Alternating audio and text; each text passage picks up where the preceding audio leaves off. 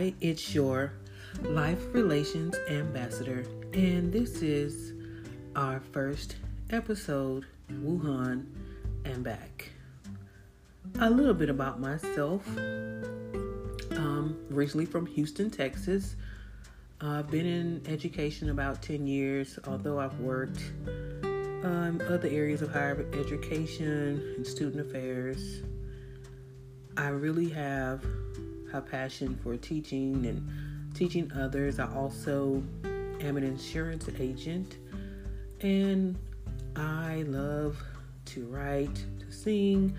I love cooking, and of course my family is everything. I have always loved to travel, and my travels are exactly what took me to China. It was a little bit after I had gotten a divorce, and I just needed a change of scenery. So I said, you know what? Let's hit the reset button. And I pretty much packed up everything I had and moved to China in 2018. And we loved it. My kids loved it. I loved it. The culture, just the nature, the atmosphere there, the people are so amazing, so much like us. It's really a small world. Once you start traveling, you realize how much in common you have with other people, other cultures. In some way, we're all connected. And not only that, I met more than just the Chinese. I met people who were from Barbados, Jamaica, all different parts of Africa, people from Europe, the UK, Ireland, Scotland, Australia, just beautiful people who were all in China for one purpose, and that was to be entrepreneurs and to just empower their economy and also to educate.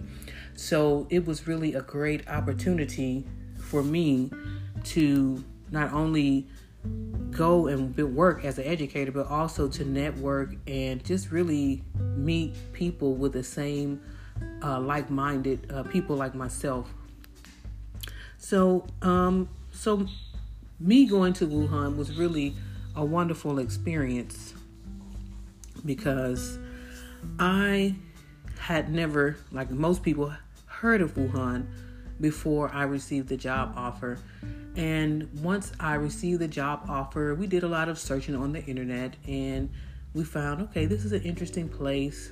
You know, it's in Asia, on the continent of Asia. And there was a part of the country, world I had never been to. I'd been to Africa. I'd been to a lot of places in the U.S. I'd been to Mexico, but never Asia. So just being there in China really opened my eyes to a lot of things in the world and really misconceptions about Chinese people. And it really taught me a lot about myself as well. So that is a little bit about me. And I feel like my life has kind of been a culmination of me just being an adventurous person, willing to take risks, and trying new things, and not limiting myself because of circumstances or because of things that or people who said I couldn't or shouldn't do it. So I really stepped out of the boat when I decided to go to China, and just being there with those children, teaching them every day. They were some amazing, brilliant, hardworking students. They just love to learn, and that's just a part of the culture. Education is a huge part of Chinese culture, and it was really vastly different from America.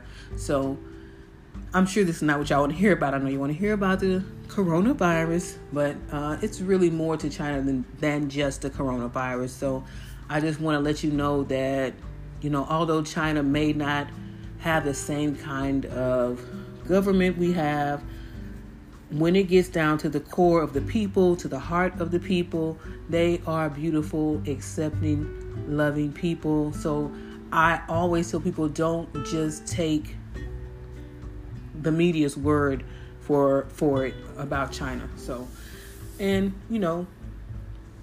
go explore it for yourself. Ask somebody who's Chinese. And the wonderful thing about going to Wuhan, coming back, I've already met maybe 2 or 3 people who had been to that city as well. Even now where I work, one of the teachers who teach Mandarin class is from Wuhan.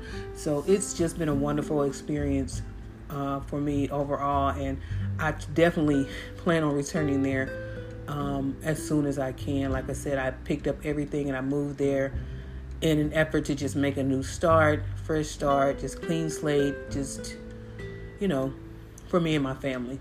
But the coronavirus really did.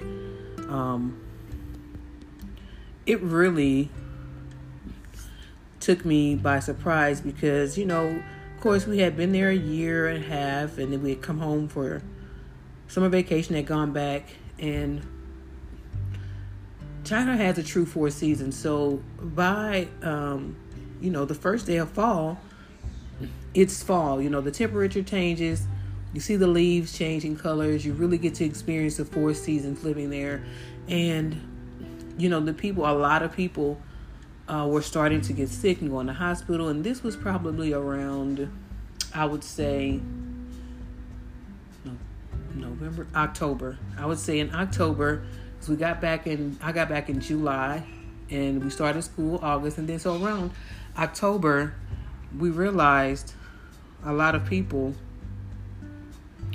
had gotten sick and going in the hospital, and really had not thought anything of it outside of, wow, it's a lot of people getting sick this year, and people were going to the hospital, and we would ask them what was wrong, and they would say, oh, well, the doctor said we had pneumonia. And so I'm like, this is unusual. You don't have a flu. It's not a stomach virus. It's just pneumonia. And not even just, a mild pneumonia. It was to the point that people were in the hospital for weeks at a time, with pneumonia. So they had to be there on IV medications with pneumonia and taking leave from work. So it really struck a red flag with me. And then myself, I ended up having surgery, but it was not because I got sick or anything from pneumonia. I actually ended up having to have gallbladder surgery.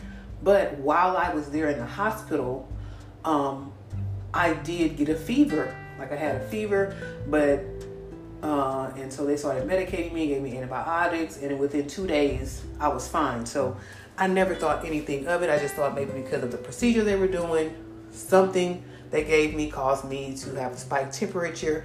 I can't confirm that I've ever had coronavirus. As far as I know, every time we've tested negative. So from there, November comes around. And my position I was in as an academic advisor at the high school, I was planning to take my students on a field trip for a real life experience at a hotel there. And so in previewing the field trip, we went, and the hotel has it's a 5-star hotel, has this very luxurious seafood buffet. I mean, right in the heart of Hankou, which I then learned after we'd been there, right across the street from the seafood market that was shut down in Wuhan. The day after we had visited the hotel, and we had sat there and went to the buffet, and boy, did we eat. So we sat there at the hotel at the seafood buffet. This was in November, late November. And the next day when you get to work, there's this medical memo, like from the government, saying, please stop eating meat, refrain from eating meat, do not go to this area of town. There has been said viral pneumonia that's going around, and we just recommend you start wearing masks. So we recommend everyone wear masks until we understand where this is coming from. So now I'm like, oh gosh, what is this? So, we kept going to work and we just started telling our students, hey, you need to wear a mask. Now at this point, about 2 weeks later, lots of the kids were coming to school. They lived on campus. They were in boarding school. So the school I worked at was a boarding school. And the kids were coming to school sick. Some of them had fevers, coughing, sweating profusely, just congested, just constantly coughing, sneezing. And because they were in boarding school and because the Chinese culture has this very deep belief in education, they did not believe in missing class. Students just did not want to miss class, okay? So I had students literally coming to class, just blowing their noses, coughing, sneezing, in the classroom. And I would tell them, hey, go home. You don't look good.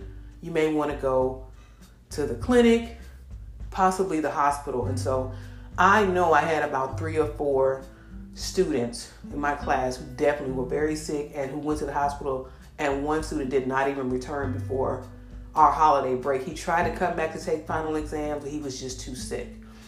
So by that time, I guess it was around December because it had gotten really cold. So we were into flu season because now it was winter. And in China, there's a Chinese New Year, and we had this huge winter break to celebrate Chinese New Year. And so everyone travels. And so we had made travel plans to go to Thailand for vacation because Thailand is a short 4-hour flight from Wuhan. And it was somewhere we can go that was not too expensive. And so we could spend time there, and it was warm.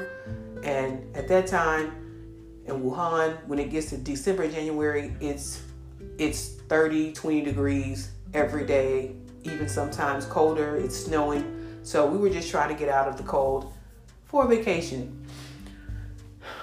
So I originally booked my flight to leave Wuhan on January, I think like the 28th or 25th. And we got out of school on June 17th. So I end up, one night I was looking at our flight plans. My daughter was like, Les, can we leave early, please? And I'm like, oh my gosh. I'm like, leaving early, it might cost more. And she's like, please, please, please, I want to leave early. We're not going to have anything to do. It's so cold. It's supposed to snow.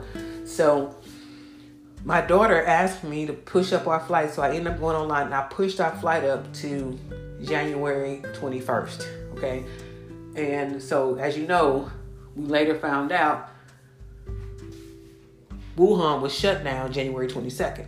Okay. It never reopened for 75 days. So we finally started getting all these notices in our phone because WeChat is kind of like the means of which people shop, buy, get news. And so we started getting all these, messages on our phone about, being cautious, about going out.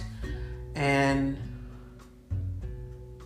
people were sending messages about the meat and this virus, this pneumonia is spreading because people are butchering rats and they're eating bats. And two of the things, we would never seek after to eat. But the thing is people, the market, they were butchering, supposedly, I can't confirm or deny, so I don't want to, say that it was, but, they were supposedly butchering the meat, the rat or bats, in the same place they were butchering chicken, fish, beef, pork, and all other meats. They weren't sanitizing the area. So if anybody's ever seen an open air butcher market in another country, it's nothing like when you go to H-E-B and you ask for your, a leg of lamb to be sliced, thin or cut into 4 pieces. No, you literally see a half a rack of a pig or a portion of a cow hanging from a meat hook, and it's out in the open. Flies can fly on it. Anything that's there, it's exposed to open air. So imagine a meat market, and they have a chopping block. They hack the meat off the animal that's hanging on a meat rack. They hack it off, put it on a chopping block. chop it up to your liking, and they put it in a bag, plastic bag, and give it to you. And that's just the normal thing, you know. And we ate it all the time. A lot of time I would go to the Western markets and get packaged meat because I just did not like the open air, unsanitary conditions that it looked to me. Okay, but the Chinese people ate that meat all the time. I'm sure the restaurants, that was where they got their meat. So yeah, so after that, after going to the hotel and then coming back, all of a sudden, by the time January came around, people just were acting like everything was normal. Nothing was being said. Everything was hush hush. And then all of a sudden, all of these military medical protocols came about at airports. So the week before we were going to leave, we started seeing news about you will have to have your temperature checked upon entering the airports. You will have your temperature checked upon boarding the plane. You'll have your temperature checked upon, getting off the plane. And when you get to the other country, they'll be checking your temperature. So we were just like, what is going on here? You know, and they were like, if you have a fever, you will not be allowed to board the plane. You will not be allowed to leave the country. And so I was just really at that point like, oh God, you know, just hope nobody gets sick, nobody gets a fever. And so it was really crazy. And so what I ended up doing was we got packed, we got to the airport, and I was just like dosing my kids with vitamin C at that time. We were already taking it, but I was like, take this medicine. So giving them vitamin C, giving them anything I could think of to make sure they didn't get sick, basically. Some herbal medicines. And we boarded the plane. We got off in Thailand. And by the time we boarded the plane in Thailand and got off the plane, they were doing full body thermal scanning for fever in Thailand. And if you got off of that plane and your temperature was a certain degrees, I forget what it was something like 99.6 or something. It wasn't even 100 degree temperature. You were pulled aside. You were pulled aside for a full medical exam and were not allowed to enter into Thailand. And so